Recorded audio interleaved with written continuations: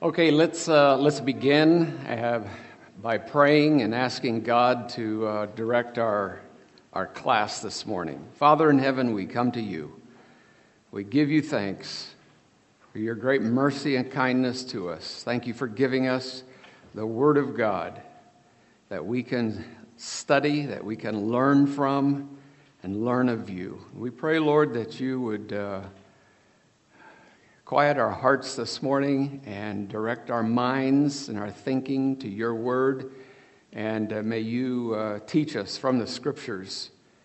And may you be honored and glorified in our lives. We ask for your blessing on our time together this morning.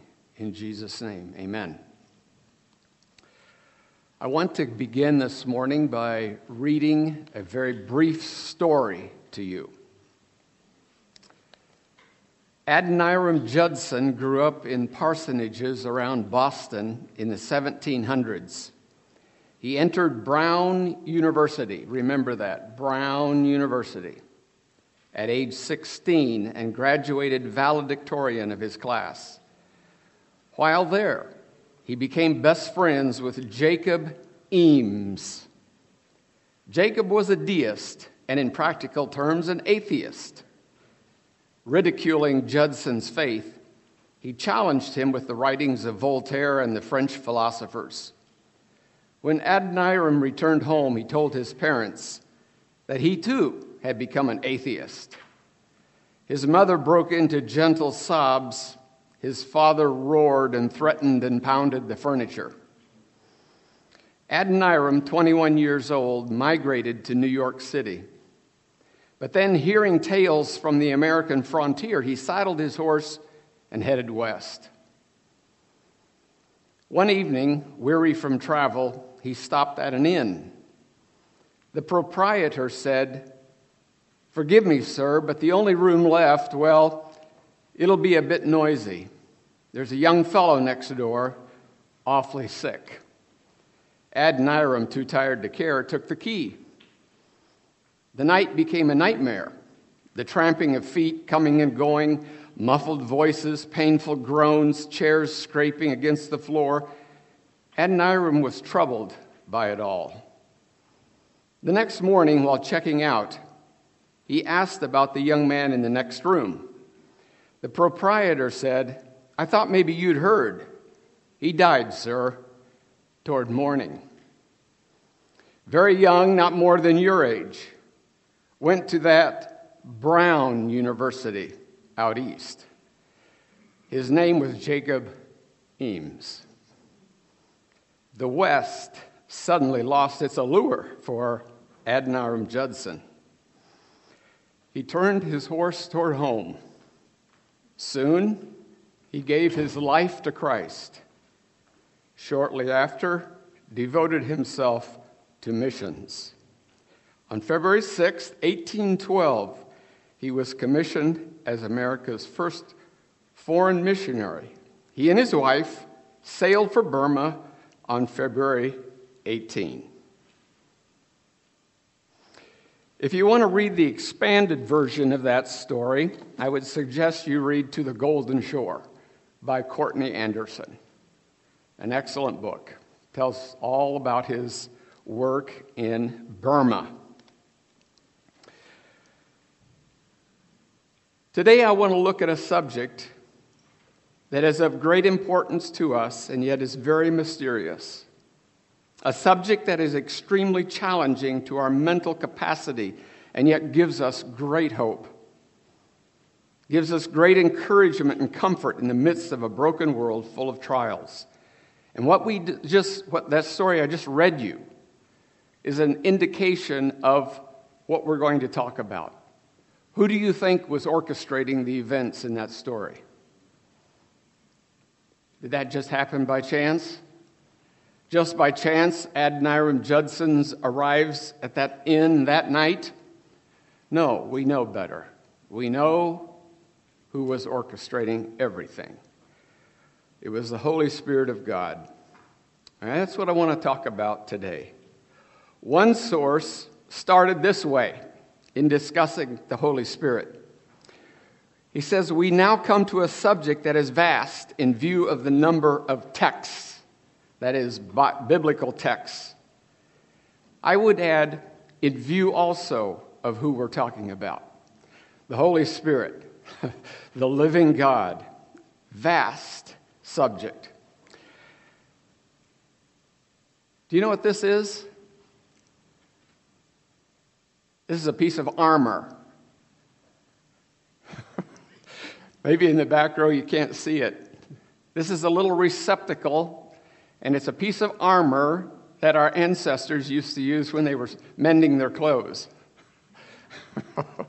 I'm sure women or some people still use it, when they're mending clothes. This is a thimble. If I were to ask, if you had never seen the Pacific Ocean, never seen a picture, never knew anything about the Pacific Ocean, and I took this to California, dipped it in the Pacific Ocean, brought it to you, and said, here, this is a sample of the Pacific Ocean. What would you learn from that? Could you learn anything? Well, a little bit. You could, couldn't you? I mean, you'd find out that the Pacific Ocean is wet. And if you tasted it, you'd know it was salty. And if you had the right instruments and apparatus, you could also examine it a little more thoroughly and find out maybe how much of minerals and different things that are in it. But what would you know about the tides? Every day, twice, up and then down, the tides. Would you know anything about that? No. What would you know about the vastness of the Pacific Ocean? How huge it is. The depth and the tremendous pressure of the ocean, at the bottom of the ocean. The power of the ocean struck terror in the hearts of experienced sailors. You would know nothing about that. And the beauty of the ocean. Yeah, you would not learn about that. So this is the way I feel when I come to discussing the Holy Spirit. I feel that I just have a thimble full of knowledge on it. But the scriptures do tell us a lot. But I feel, considering who the Holy Spirit is, how little I'm going to know. And maybe another way to look at it is this thimble might represent my ability to comprehend the Holy Spirit. What can I know? With my pea brain, what can I know about the Holy Spirit? Well, anyway, God has given us His Word, and this morning we want to look at what His Word has to say. We want to ask the question, who is the Holy Spirit? We don't know much about the spirit world. We don't live in that realm. We ourselves are spirit, but our spirits are tied to a physical body. We live in the physical realm. Jesus indicates that He understood our situation when He said this, I tell you the truth, it is to your advantage that I go away. For if I do not go away, the advocate will not come to you. But if I go, I will send him to you. John 16:7. I think He knew that we needed the assurance that this was a positive thing, that this was to our advantage. He says, but I tell you the truth, it is to your advantage that He go and send the Holy Spirit to us. We are so physically oriented that we would object and think that having the King here would, of course, be the best thing. I mean, after all, He did amazing things while He was here. But God had other plans, and it wasn't time yet for the King to permanently reign as King. God was going to call out a people for Himself from all the nations, and Jesus was going to build His church, and this would be done through the coming of the Holy Spirit. And we see the work of the Holy Spirit. We saw that in the story that I just read to you, how He orchestrates everything in accomplishing His purpose and in accomplishing the building of Christ's church. Jesus said, the wind blows where it wishes, and you hear its sound, but do not know where it comes from and where it is going. So is everyone who has been born of the Spirit. Jesus likened the Holy Spirit to the wind. You sense the effect of it, but you see nothing. The Spirit comes, the Spirit goes as He chooses and accomplishes His purpose. The Spirit of God is intangible, invisible, but His work is unequaled. He changes the heart of His enemies. He brings order out of chaos. He brings beauty out of devastation. He turns an evil person into a saint. He makes night people into day people. Because He is mysterious, we are prone to superstitions and wrong-headed ideas about Him. And Sproul says the remedy is that we must stick with the Scriptures that reveal Him to us. Today I want to consider a couple of things. First of all, the personality of the Holy Spirit. Is the Holy Spirit a personality? A person? Our spiritual ancestors, if not our physical ancestors, had to wrestle with this issue. The issue of the nature of God. They had to do this to deal, as Damon said a couple weeks ago here in Sunday school, because heresy was threatening the church. And, I'm trying to think, what if we had to face? What if all we had was the Scripture, and nobody had really, figured it out concerning the nature of God? How would we handle that?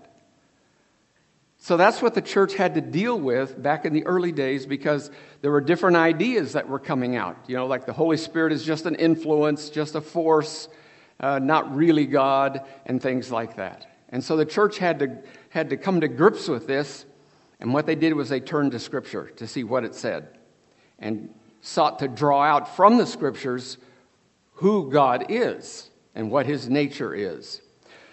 R.C. Sproul says the church had to guard, on the one hand, against tritheism, the idea of three gods, which is a form of polytheism, and on the other hand, guard against Unitarianism, which would deny the deity of Christ and the Holy Spirit. Trying to define and understand God is a monumental issue. So what they did was they looked at the Scriptures and sought to understand as much as they could based on the authoritative Word of God. Sproul also says this: when the Christian church confesses its faith in a triune God, it intends to convey that there is one essence or being, not three. One essence or being, not three. But that there are three distinctive subsisting personalities in the Godhead.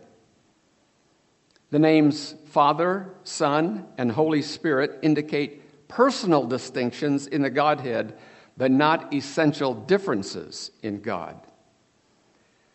If you stop and consider that statement, that He is one essence, one being, but three distinct personalities, you're going to be scratching your head. What does that mean?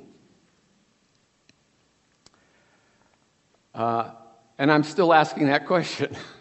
I don't know what that means exactly. It's a mystery. I don't understand completely. You couldn't say that there's three gods. That'd be definitely against the Scriptures. And you couldn't say the Father is God, but Jesus and the Holy Spirit are not God.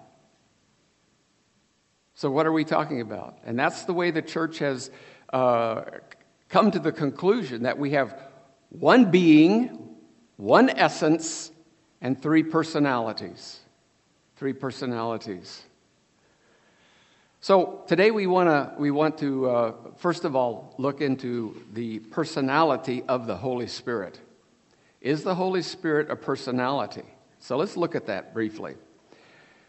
The Holy Spirit has the marks or characteristics of personality. He has life. Romans 8:2 says, "For the law of the Spirit of life in Christ Jesus has set you free from the law of sin and death." John 7:38 and 39, Jesus said, "He who believes in me, from his innermost being will flow rivers of living water." This he spoke of the Spirit.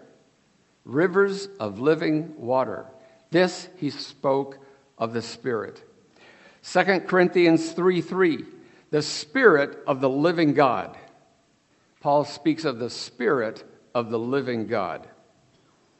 So the Spirit of God is living and gives life. He's also intelligent. 1 Corinthians 2:11, for who among men knows the depths of a man, except the spirit of the man which is in him? Even so, the depths of God no one knows except the Spirit of God. So the Holy Spirit knows the depths of God. Romans 8:26-27. The Spirit himself intercedes for us. He who searches the hearts, that is the Father, knows what the mind of the Spirit is, because he intercedes for the saints according to the will of God. So the Holy Spirit knows the will of God, and he intercedes according to the will of God. He has purpose, and he has will as well.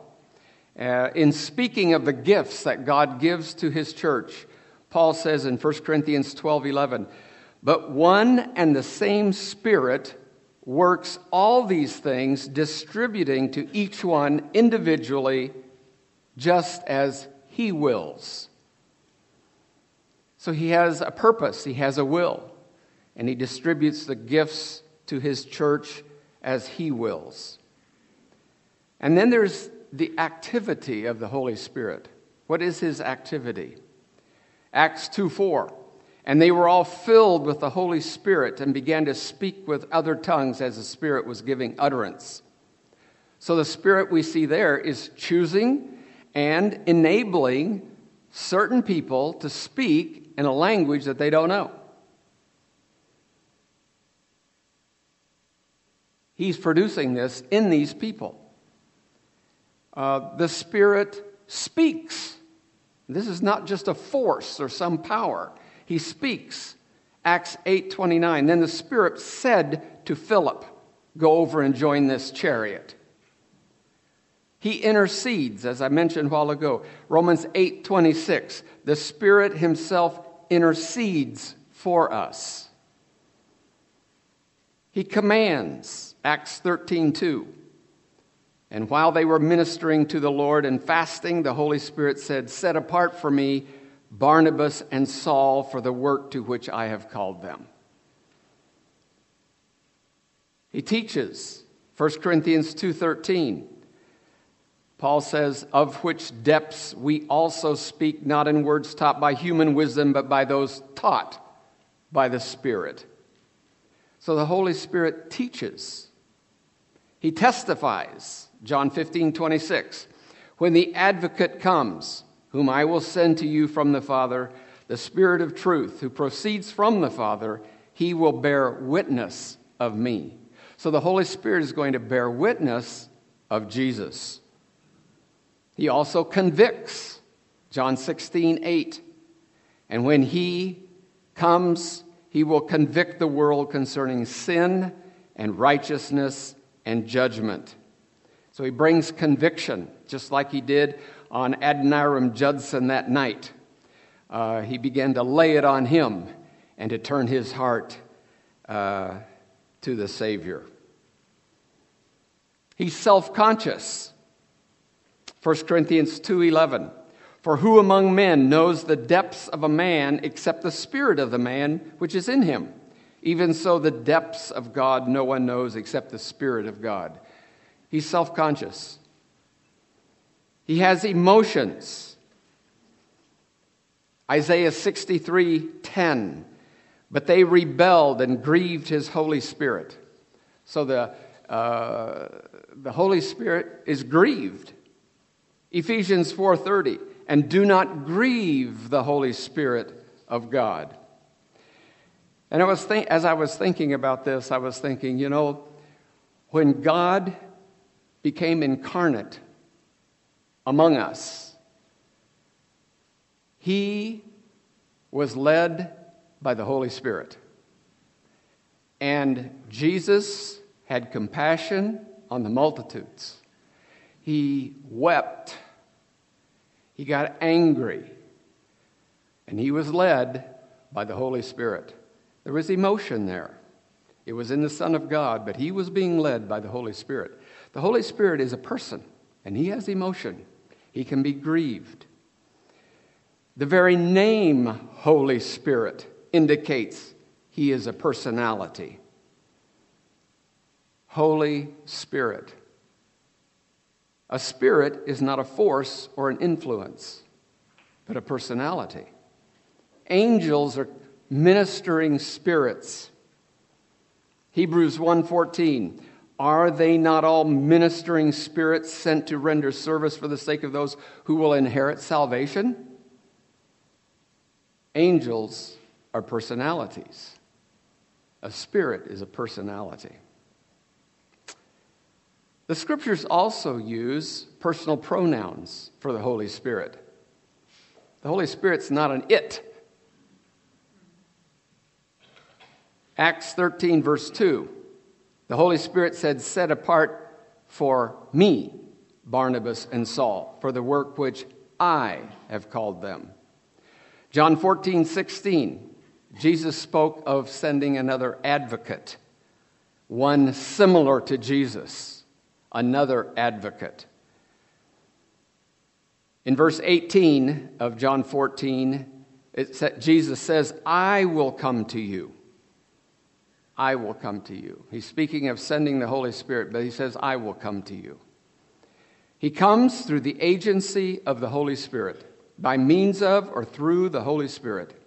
Jesus had been their helper, their comforter, and no mere power or influence was going to take his place. This was a personality. John 15:26. When the advocate comes, whom I will send to you from the Father, the Spirit of truth, who proceeds from the Father, he will bear witness about me. John 16, verses 7 to 8. But I tell you the truth, it is to your advantage that I go away. For if I do not go away, the advocate will not come to you. But if I go, I will send him to you. And he, when he comes, will convict the world concerning sin and righteousness and judgment. John 16, verses 13 to 14. But when he, the Spirit of truth, comes, he will guide you into all the truth. For he will not speak from himself, but whatever he hears, he will speak, and he will disclose to you what is to come. He will glorify me, for he will take of mine and will disclose it to you. So the Bible uses personal pronouns in reference to the Holy Spirit. The Holy Spirit also is associated with the Father and the Son in a way that indicates he is a personality. Matthew 28:19. Go therefore and make disciples of all the nations, baptizing them in the name of the Father and the Son and the Holy Spirit. Paul, in closing out his letter to the Corinthians, in 2 Corinthians 13:14 says, the grace of the Lord Jesus Christ and the love of God and the fellowship of the Holy Spirit be with you all. So he's associated with God the Father and God the Son. Next, the New Testament warns against sinning against the Holy Spirit, resisting him, grieving him. Matthew 12:31, therefore I say to you, any sin and blasphemy shall be forgiven people, but the blasphemy against the Spirit shall not be forgiven. And then when Stephen was standing before the Jewish leaders and being condemned, he said this, you men, stiff-necked and uncircumcised in heart and ears, are always resisting the Holy Spirit.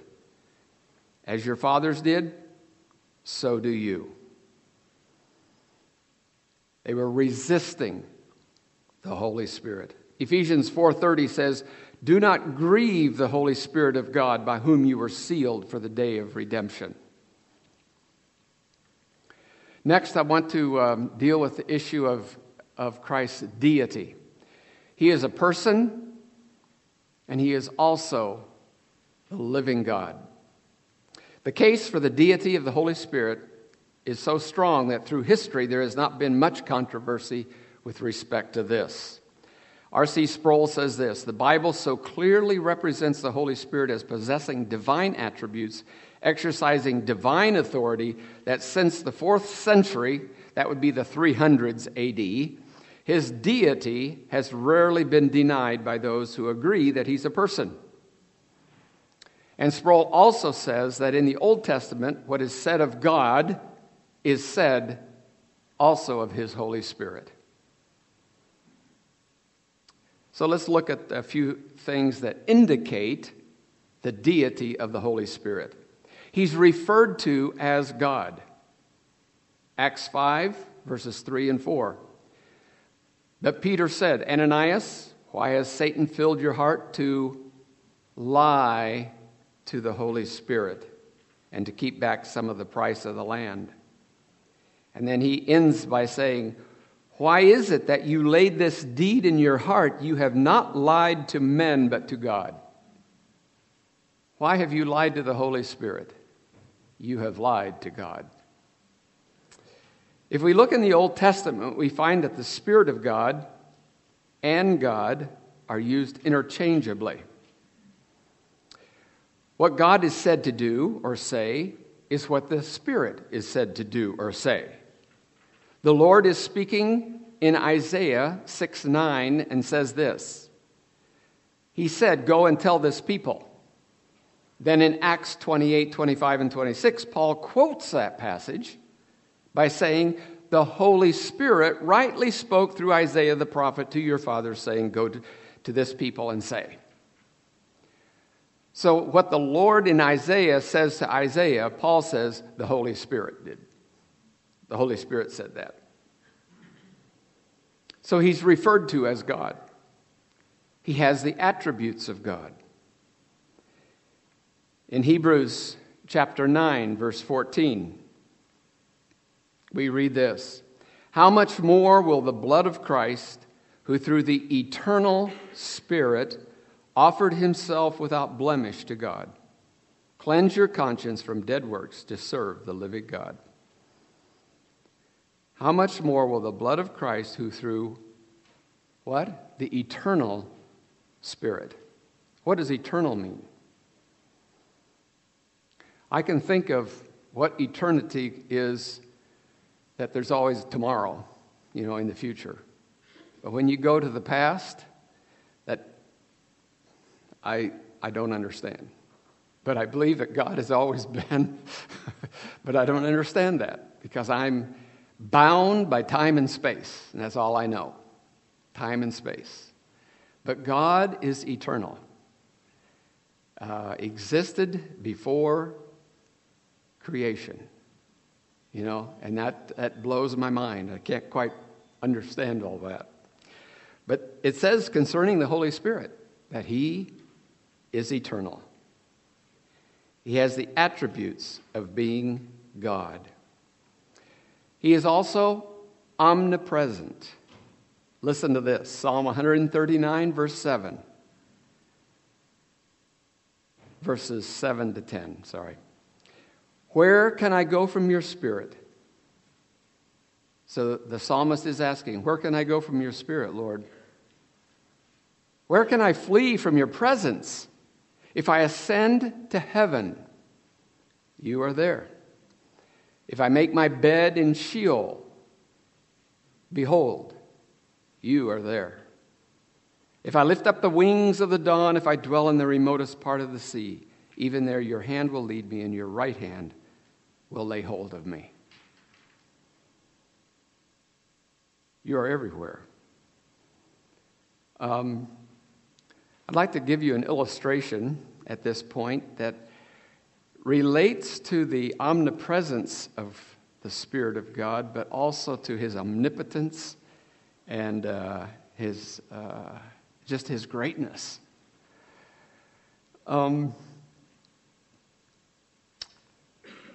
Do you have any idea of the immensity of the heavens? It says here, where can I go from your spirit?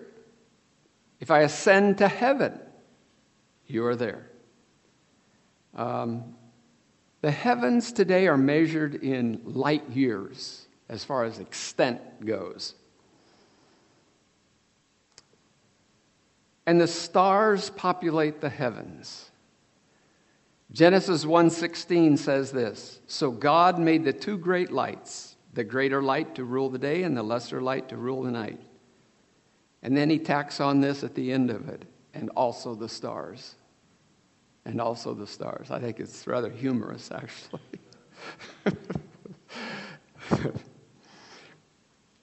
Psalm 147, verse 4 says this, who counts the number of the stars?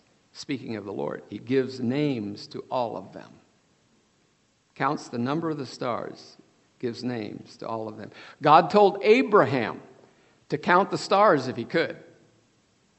And scientists today tell us that if you look up in the night sky, not around here, but you have to go way out in the wilderness somewhere where you don't have light pollution, you know. And if you behold the heavens, it's just absolutely stunning to see the brightness of the stars. But we don't really enjoy that because of all the light we have around here. But scientists tell us that if you look up in the night sky, you can count about 3,000 stars in the northern hemisphere. In the southern hemisphere, about the same amount. And God told Abraham to count the stars if he could. You know what they found out now? How many stars there are in the universe? How many stars in the universe? They don't really know. But according to their approximations, there are about 10 to the 25th power stars in the universe. Do you know what I just said? You have no idea. And neither do I. I have no idea. 10 to the 25th power. Let me give you just a little idea of what that means. If you had a computer, well, let me tell you what 10 to the 25th power means. First of all, it's a 1 with 25 zeros after it. That's 10 to the 25th power. If you had a computer that could count 10 to the 10th power of stars per second, 10 to the 10th power is 10 billion. And this computer can count 10 billion stars per second. Do you know how long it would take to count 10 to the 25th power stars? How long? Any idea? Guess. What? A decade. Okay. Well, you're just a little off. You're not going to believe this because we can't really conceive of what 10 to the 25th power means. It would take 30 million years. Seriously. That's why we don't understand what we're even talking about when we say 10 to the 25th power. I mean, I've actually worked it out myself to see if it was really so. And I actually came up with, it's just a few more years, I came up with 1,709,000,000 more. So they've rounded it off to 30 million. 30 million. I had come up with 31,709,000 years.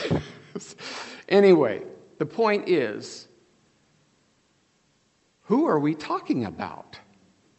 We're talking about the living God who has created every one of those stars. He knows the number, and he's given them names. And the psalmist says, if I go to heaven, go up into the heavens, you are there. You are there. In Job, there's an interesting passage. It says this in Job 26:11-14. The pillars of heaven tremble and are astonished at his rebuke. He quieted the sea with his power, and by his understanding he crushed Rahab. By his breath the heavens are made beautiful.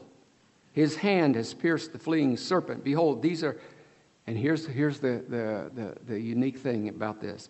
He says, he's talking about what God has created, the creation. And he says, behold, these are the fringes of his ways. Some translations say outskirts of his ways.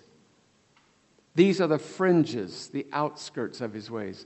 So all this massive amount of stars that is put there for our benefit so that we can understand a little bit about the greatness of God. And the more you learn, the more you see how great he is. This is just the fringes of his ways. This is nothing. You ain't seen nothing yet, That's the idea. This is the fringe. And what this tells me is that God the Holy Spirit has absolutely every atom under his direct control. He can deal with me as if I were the only one on the earth. He knows everything about me, and he can focus his attention on me and my issues and be working in my life to make me like Christ, sanctify me. He knows all about my troubles, everything, as if I was the only one on the planet. And yet he's doing that for every one of us throughout the earth at the same time. Yeah, that's what that tells me.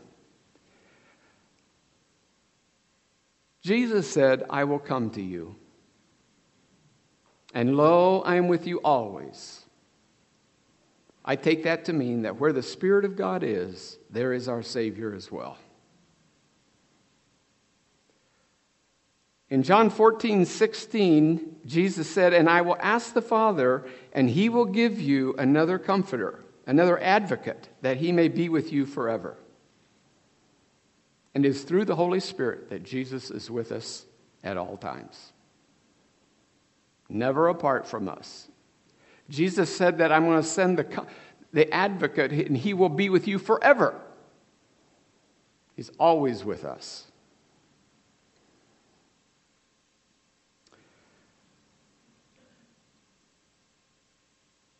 The Holy Spirit is also omniscient. 1 Corinthians 2:10. The Spirit searches all things, even the depths of God. He's omnipotent. Luke 1:35. The angel answered and said to her, the Holy Spirit will come upon you, and the power of the Most High will overshadow you, and for that reason the Holy Child shall be called the Son of God. This was the Holy Spirit's doing. The Holy Spirit anointed individuals in the Old Testament like prophets, judges, kings with power to accomplish special things. Jesus was anointed by the Holy Spirit. Acts 10:38.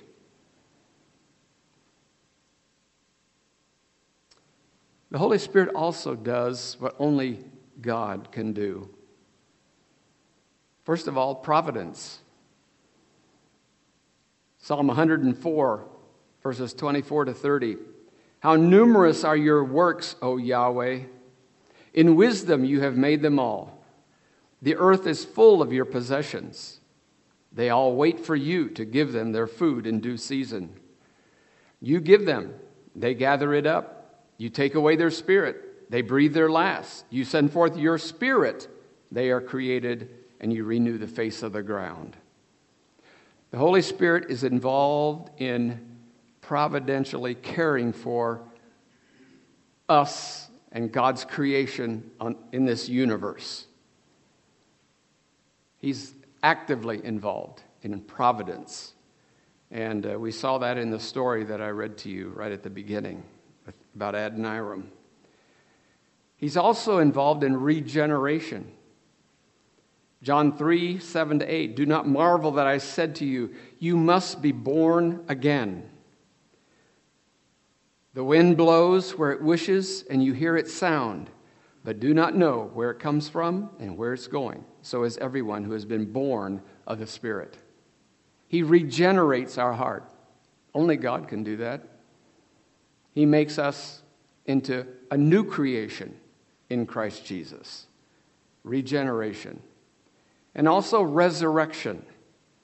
Romans 8:11 says this, "But if the Spirit of him who raised Jesus from the dead dwells in you, he who raised Christ Jesus from the dead will also give life to your mortal bodies through his Spirit who dwells in you." So the Spirit is involved in resurrecting. We will rise from the dead by the power of God's Holy Spirit. And then, in the ordinance of baptism, or as Matthew puts it in Matthew 28:19, Jesus said, "Go therefore and make disciples of all the nations, baptizing them in the name of the Father and the Son and the Holy Spirit." And concerning this, John Calvin said this, "What is Christ's meaning here, if not that we are to believe with one faith in the name of the Father and the Son and the Holy Spirit? But is this anything else than to declare that the Father, Son, and Spirit are one God?" I want to just talk a little bit about some of the ramifications of the fact that the Holy Spirit is a personality and that He is God, and how does this relate to us and impact us. So I'm going to just give you a few things that have come to my mind that relate to this. First of all, these verses give us some insight into the character or essence of our God, who He is and what He is like. What a massive incentive to be faithful and pursue godliness in spite of all the trials and the heavy drag of our sinful flesh. God's Spirit lives in us, knows everything about us, is at work to fulfill His purpose for us to be made like the Son of God. May these faint glimpses of His massive greatness encourage us on in our pursuit of godliness. And as Peter said, in a different context, what sort of people ought you to be in holy conduct and godliness? 2 Peter 3:11. Another thing that came to my mind is you can see how in the early days Christians could come up with various ideas on the nature of God. If things hadn't been spelled out for them and they were uneducated or untaught in the Scriptures, it'd be very easy for them to come up with different ideas. It's important for you and me to see the issues, consider the evidence, and give thanks to God for the efforts of those in the past who have worked to understand the Scriptures and try to make sense of them and do the best they could to delineate for us what the nature of God is. We are the recipients of much effort of our forefathers in the faith. We've been greatly blessed. Akin to that, we must know what we believe and why we believe it. Do you know what you believe? Do you know why you believe it? We must stand firm, holding to the truth that God has given us. Just this past Monday, I received a letter in the mail. This letter was not a personal letter. This was a letter written by Ken Ham from Answers in Genesis and written to his constituents. It was totally a unique letter. Never had received one just quite like it. I'm going to read just a couple excerpts from the first part of his letter. I've had a real burden about a particular matter for many years, and that burden continues to intensify as I observe the state of Christendom in this country and in the West in general. How many of the Ivy League schools, Harvard, Yale, Princeton, etc., were once Christian? My understanding is all of them. But today, They are leaders in indoctrinating generations in atheistic secular humanism. And sadly, there are many, actually the majority of once evangelical conservative Christian colleges, well on the way to becoming the Harvard, Yale, and Princeton of the future. And observe how many churches in various denominations have become lukewarm or liberal. Many Christian organizations have also followed this pattern. It seems to me, from all I've read and observed, that within 2 to 3 generations of their founding, the majority of Christian institutions move away from their intended beliefs, mission, and purpose.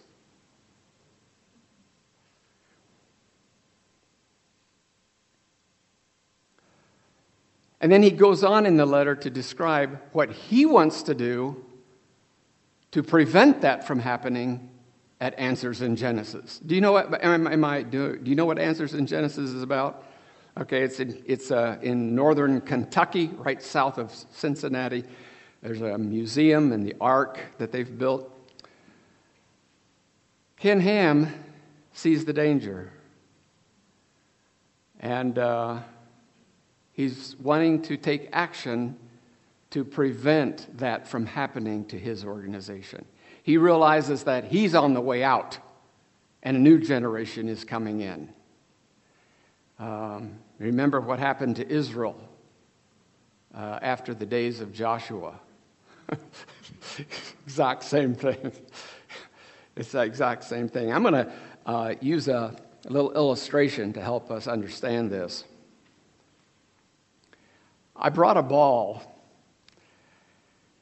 and I don't have an inclined plane, so I'm going to have to ask you in your mind's eye to imagine that there's an inclined plane here, okay? This ball, if allowed to go its own way on that inclined plane, if I just let go of it, what would happen? It would just go right down, right? To keep that ball up here, a force has to be applied, pushing it up. This ball is like the institutions he's talking about. It's like the seminaries, the Christian colleges, the mission agencies, Christian organizations of all variety, churches. This ball represents those. And if left to go its own way, where's it going to go? Away from truth. Always, always. Because of the heavy drag of sin and just, the opposition of the enemy, those organizations are going to go downhill, sure as the world.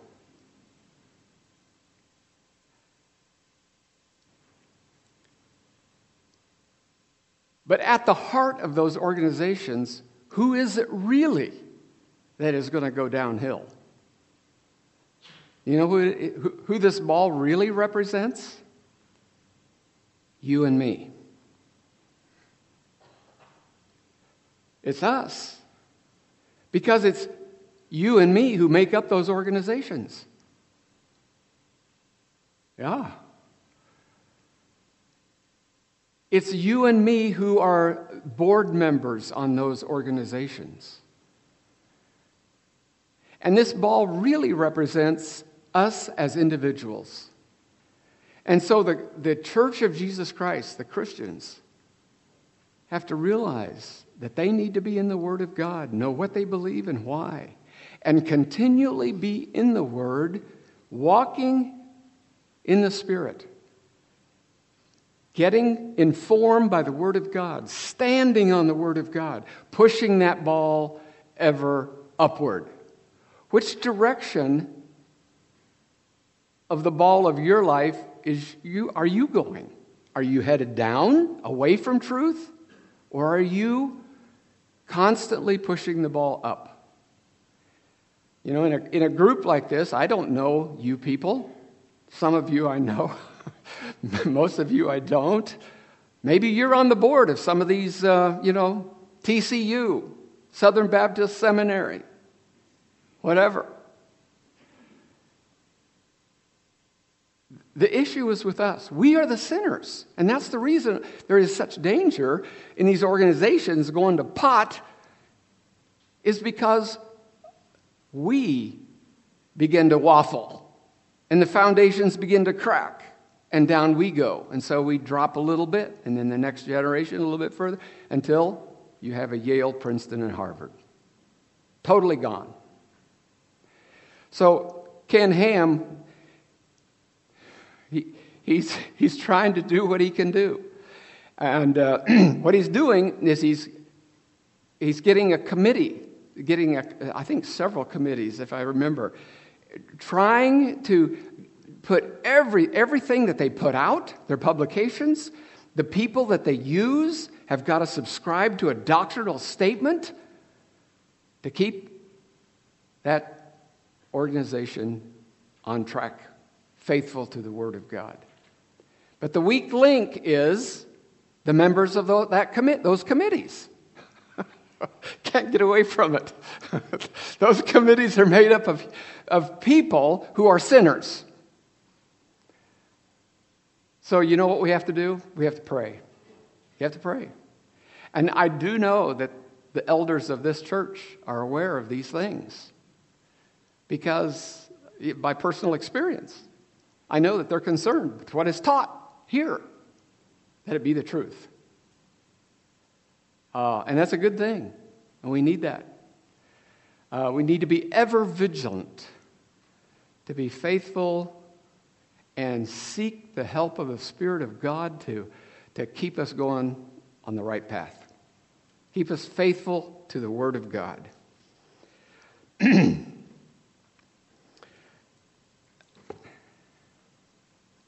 There's another thing.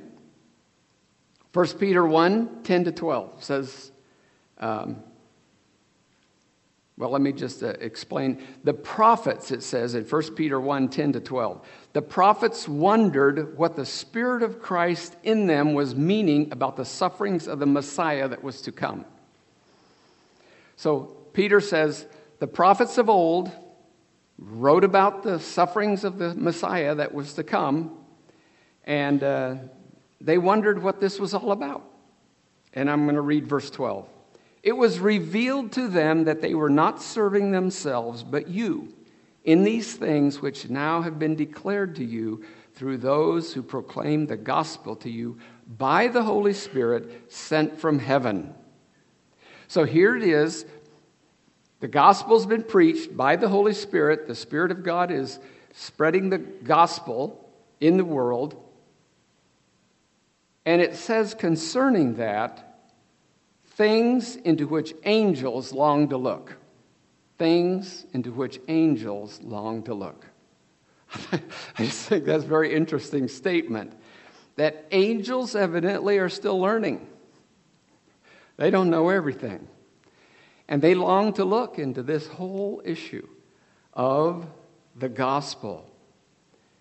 And I believe that the message of the cross of Christ, it's got to be the deep things of God. This isn't fringe. The amount of stars, that's fringe stuff. That's the outskirts of his ways. The cross would seem to me to be the depths of God. And angels long to look. Angels are curious, and they're learning. And I'm just taking a little bit of, I don't know, what do you call it? This is my imagination. I think angels have at least a 6,000-year head start on us in learning. We are Johnny-come-latelys. We've only been here for a few years. They've been around a while, but they're still learning. And I think what that indicates is that we'll probably be learning all through eternity. I hope so. I think, with a God who is infinite, I think we're going to be learning forever. And, that's a bright prospect. And finally, this is an example from my dad. My dad was born on a homestead in Colorado. The homestead failed. The family moved back into Kansas, and Dad was raised on a farm 50 miles northeast of Dodge City. After World War II, he was in the occupation army in Japan. He came back, went to Kansas State University, met my mom. They got married. He was going to be an engineer. And the Lord got a hold of him and sent him to Columbia, South Carolina, to Columbia Bible College. So right after they got married, off they go to Columbia, South Carolina, and began Bible college. After some time, I was born, and then the Korean War broke out. Dad was called back into the Army. We moved to Fort Riley, Kansas, and then Dad was shipped out to Korea. He was wounded in battle, survived, came back and finished college at Columbia Bible College, and then he took the family to Holland by boat, changed boats there, went through the Mediterranean Sea, Suez Canal, Indian Ocean, and ended up in Dutch New Guinea. And there he worked with Mom in a cannibal headhunting tribe for the rest of their time, till 1995. My dad had many adventures. I mean, he was a great storyteller, and he just had all kinds of adventures. But he said this at the end of his life, towards the end. He says, he realized that he'd had quite a life of adventure. He said, the greatest adventure is yet to come. Yeah. Can you imagine going from mortality to immortality? From a physical realm to a spiritual realm. From a condition of being sinful to being righteous. Totally righteous. And then to meet the triune God? Think of it. It's absolute. If you stop and actually consider it, it's heart-stopping. I think the Lord is going to have to give us special grace just to survive. I mean, I understand how Isaiah and Daniel and John fell down as dead before the living God. Whew. That's going to be the adventure of a life. Man. Our greatest adventure will be when we leave this world, shed this robe of corrupt, sinful flesh, and stand in the presence of absolute holiness, power, wisdom, creator of all, Savior of mankind. And we will stand only because of God's righteousness bestowed on us through Jesus our Savior, who bore our sin and judgment. And this salvation is made good to us through God's Holy Spirit, who is at work mightily in our lives today. Let's pray. Thank you, Lord, for your abundant goodness to us.